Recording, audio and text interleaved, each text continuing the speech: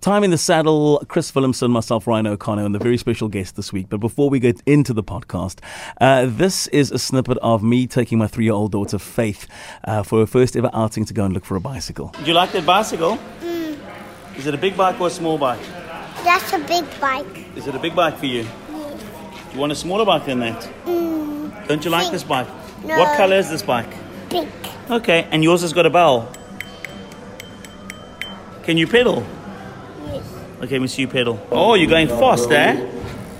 Whoa, watch where you're going, eh? How old are you? 3. 3, and you've never crashed on a bicycle yet, eh? No. Okay. So, Faith, do you want to go home now? No. You want to go home? Mom's waiting for us. What do you want to do? Do Do you want to ride more bicycles? What do you want to do? I'm on bicycles. Do you like the bicycles? You don't want to go home? You want to ride more bikes? Okay, dokes. What a great way to start the podcast. 3-year-old Faith, my daughter, inside your store. And what a mission it was getting her out of there, because once she's on the bicycle and she was going, she didn't want to go home. How's it, Chris? I'm good, and you, Ryan? Good. Here we are. Another a podcast of Time in the Saddle. We've just had the Giro d'Italia wrapping up, and what a win for Chris Froome. Unbelievable. To see him 3 days to go to be 3 minutes down, I would have never put money on it for him to get back. And on the big mountain stage, he actually went on an attack 80 kilometers ago, pulled the time back, and rode himself into the pink jersey. Talking about the mountains, and I want to speak about this as we start this podcast, about gears. I want to talk a little bit about, you see and you watch cycling, watch guys like Chris Froome, and you speak about the that massive mountain stage where he pulled away. Does he change the gears manually, or is it all done automatically? I've wanted to know that, because now the systems are in place for gears to change on their own. Does he still manual shift? They still manual shift. I think they do all right, basically electronic gears. And you do get something called synchro shift, which actually the bike decides for you in which gear is the best ratio to ride. But I think in the top league, those guys would like to have their own control over the gears. Now let's talk about gears, because, and again, let's be nostalgic here for a second. I remember having bicycle gears. There were 2 little stainless steel levers that had wires attached to them on the bottom bar of the bicycle. Downshifters. The downshifters, Yeah. and you actually had to manually negotiate. I think the left-hand lever controlled the big one up front, which was normally one of 2 different settings. It was either the big cog or the slightly smaller one in the front, and then the right-hand one had the back controls in terms of the back. And if it rained on your way to school, or if it rained when you're cycling, you had to dry those cables off, because they inevitably rusted.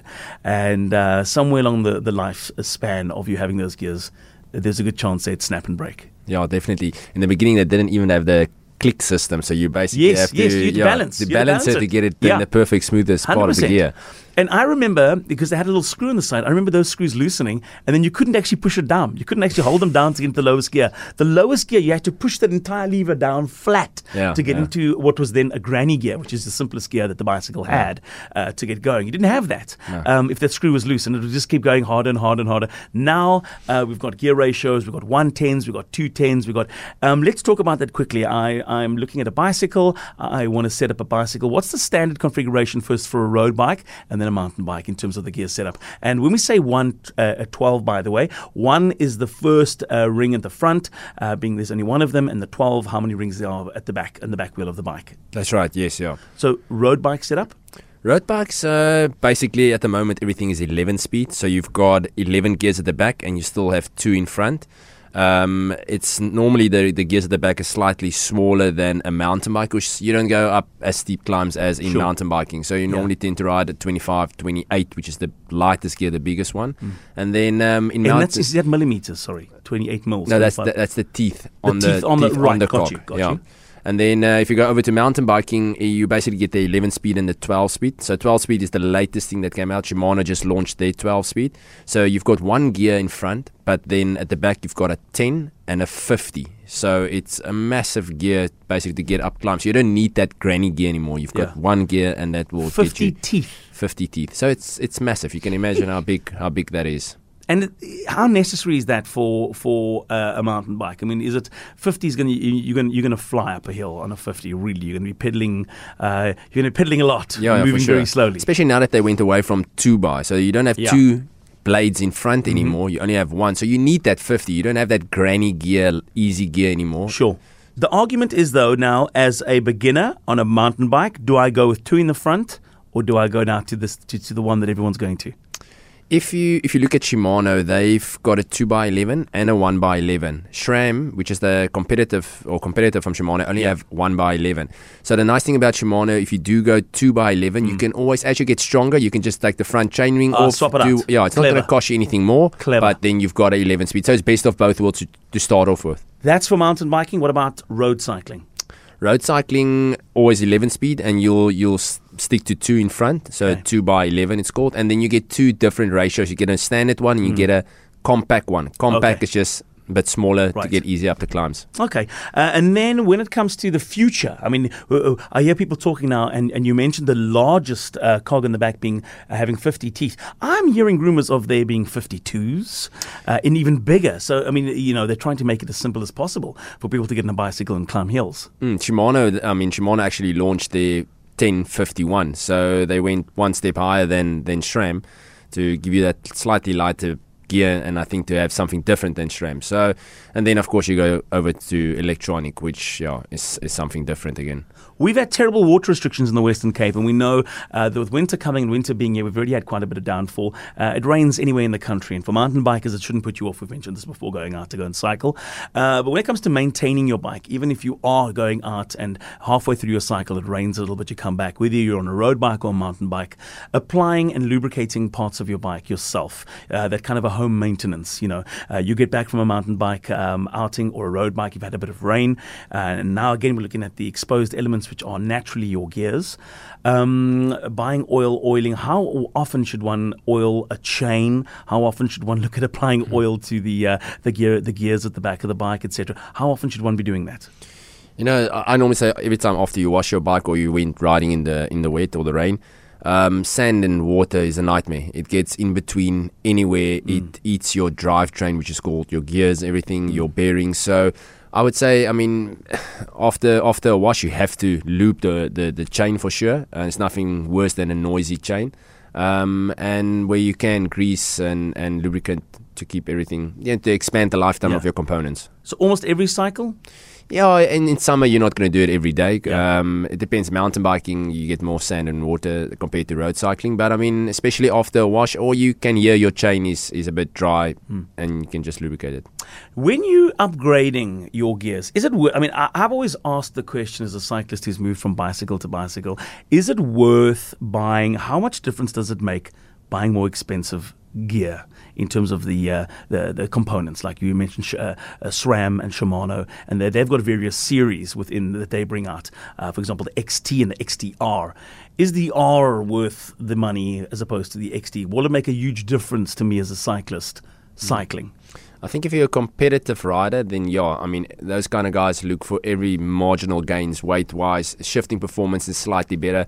If you're going to be blindfolded and you're an entry-level rider or a mid-rider, you're not really going to realize the difference.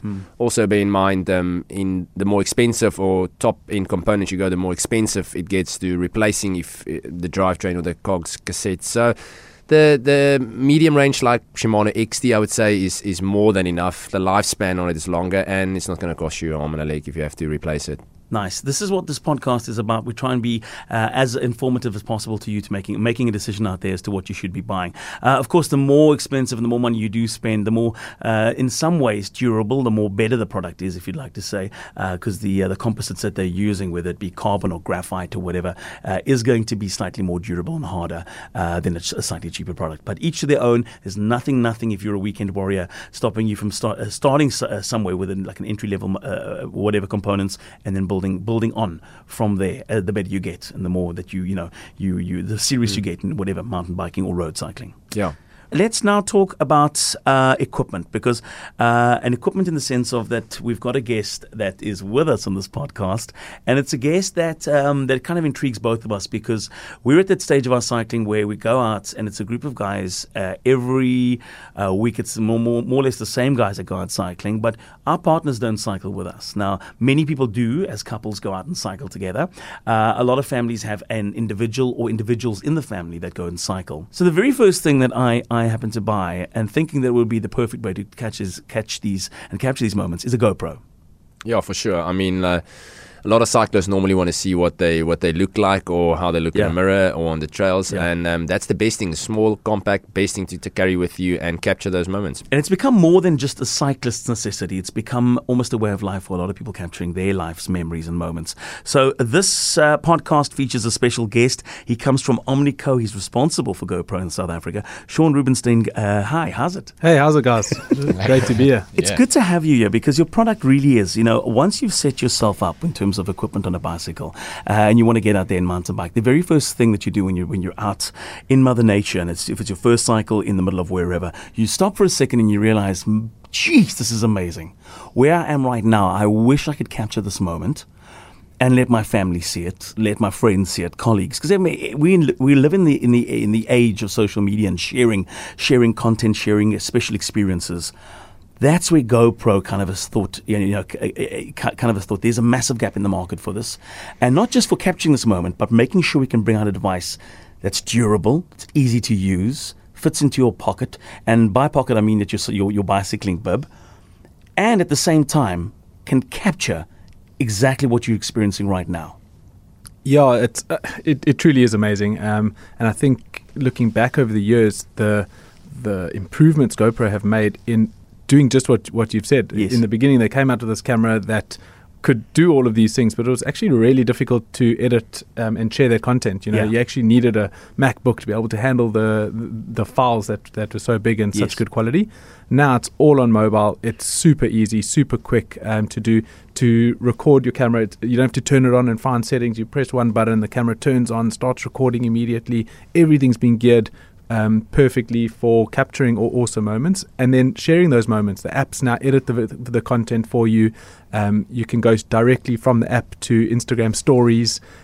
Just everything's been done to focus on getting that experience from you living it live to sharing it with family and friends. And like you say, when we're in the most beautiful country in the world, and when we're out there and we're sharing these great moments with people, and it's inspiring, and I think we all need some inspiration in our life, and let's share it. Let's show the world that we get out there and we dominate the trails. It's strange because this is a cycling podcast, but I was chatting with friends the other day at a birthday party, and it was a 1-year-old birthday party, and because this is the stage of my life I'm going through. I'm going to 1-year-old birthday parties and 2-year-olds because we've got little kids. But we're talking about the day of having a SLR camera where you'd lug it along with you and you'd take pictures of a kiddie's party, and then you'd put that away, and you'd have a smaller, maybe compact camera to go down to the beach and shoot pictures at the beach, and then you'd put that away, and then you need another kind of camera if you wanted to go out and do anything else. And we were just talking about cameras in general, and this bloke didn't have a GoPro, but he saw the one I was using and he was like, listen, I said, you know what? There's no better camera for any situation that life will throw at you, whether it's a birthday party, being outdoor, being at the beach, than a GoPro. I said, listen, it's actually made every other camera I own obsolete because of everything it does. The battery life is now great on all the Euro products, and then they've always been good, but they're exceptionally good. It'll shoot an entire party I want to shoot on one single battery charge. You mentioned the editing facility, and I think that's something that really GoPro have nailed in terms of especially the last 6 months. I say 6 months because when you launched the Fusion, which we'll get to in a bit as well, people were saying, listen, it's you're going to have to take both SD cards out, plug it into a MacBook, etc. And GoPro went, we hear you, we see you, bang. We'll sort the software out, and it's all now, as you mentioned, available for you to edit with one push of a finger in an app, which you now do. So to answer, just to come back to that, when I told this person the GoPro was the way to go, and they looked and they said, but surely this small little device the size of a thumb cannot replace. I said, trust me with it. They went out, they got it. 2 days later, I got a phone call to say, what was I doing with an SLR? I said, well, I told you so.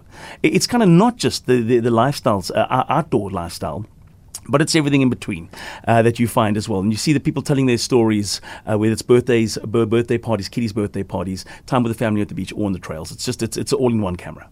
Yeah, absolutely. And the way, like you said, the way it interacts with your cell phone, yes, the cell phone has a great camera and it's always in your pocket. So cell phone cameras are brilliant. Yeah. But you cannot give it to your 3-year-old daughter and No. say, hey, run around, capture what you can, go crazy, jump in the pool. You have your GoPro with you. You can literally do absolutely everything. It downloads immediately. So my daughter as well, 4 years old, had a party the other day. By the time we were driven from the party home, the content had downloaded from the camera onto the phone, created a little edit for me, and I had a 1.5 minute edit that I could then share with my butt living in the UK. Immediately, it was like 20 minutes after the party, and you had it. While I was at the party, I could have gone Instagram stories directly. So yeah, it really is. It's bridged that gap. Let's talk about the latest product. It's Fusion. And now, for those of you who've never used a camera that's able to take 360-degree photographs and videos, and not only videos in 4K, but in 5.2K, it's just mind-blowingly pioneering in terms of what they're doing. I mean, we've heard of 360-degree cameras before, but no camera or nobody's made it as possible for you to do what you're doing and have it readily available as GoPro has. I mean, they've just gone, listen, we're going to get into this market and we're going to own this market. Yeah, it blows my mind, and I've taken a little time to sort of play with it and assess it, and it's so much more than just a 360 camera. I mean, I can put the camera here and we can film and have our room in 360, but it's so much more than that. It's directionless capturing. Sure. So which means I can put the camera on my head or on my handlebars and I can press record. It's then capturing everything. In the app, they've got a feature called Overcapture, which you then can pan across, and you're basically creating a normal flat video. Yeah. But you can choose which direction you're wanting so to. You're the director. You're the director. You can focus on somebody cycling next to you. You can zoom in on them, zoom in their handlebars, zoom out. Absolutely. Go around to the guy behind you. Now, this is all while shooting. I mean, this is just a part of the 360, like Sean mentioned, of the movie you're shooting. It's like, where's it going to end? It's It's never gonna crazy. 3-4 years ago, it would take you a multi-camera, multi-crew setup to do this. People can do this now from the comfort of their bicycle, in terms of shooting the footage, and then when they're stopping for a coffee, they can quickly edit some of the footage that they've shot on that little. It's just mind blowing. Yeah, there's a brilliant clip actually on Nino Schurter's Instagram page when he was at the World Cup. I think he was practicing the day before. He had one camera, one Fusion, like sticking off the front of his handlebars like that. And he's got front angles going down. He's got his mates riding past him on the side, and you sort of have him panning across. You have it facing him and watching him and his concentration, his eyes going through the rock garden. And this was one camera. I mean, and in the past, you would, like you say, you would need a whole editing team. Guys are like special cable cams riding down the side of him to show his mates coming past. It's gone. It's done.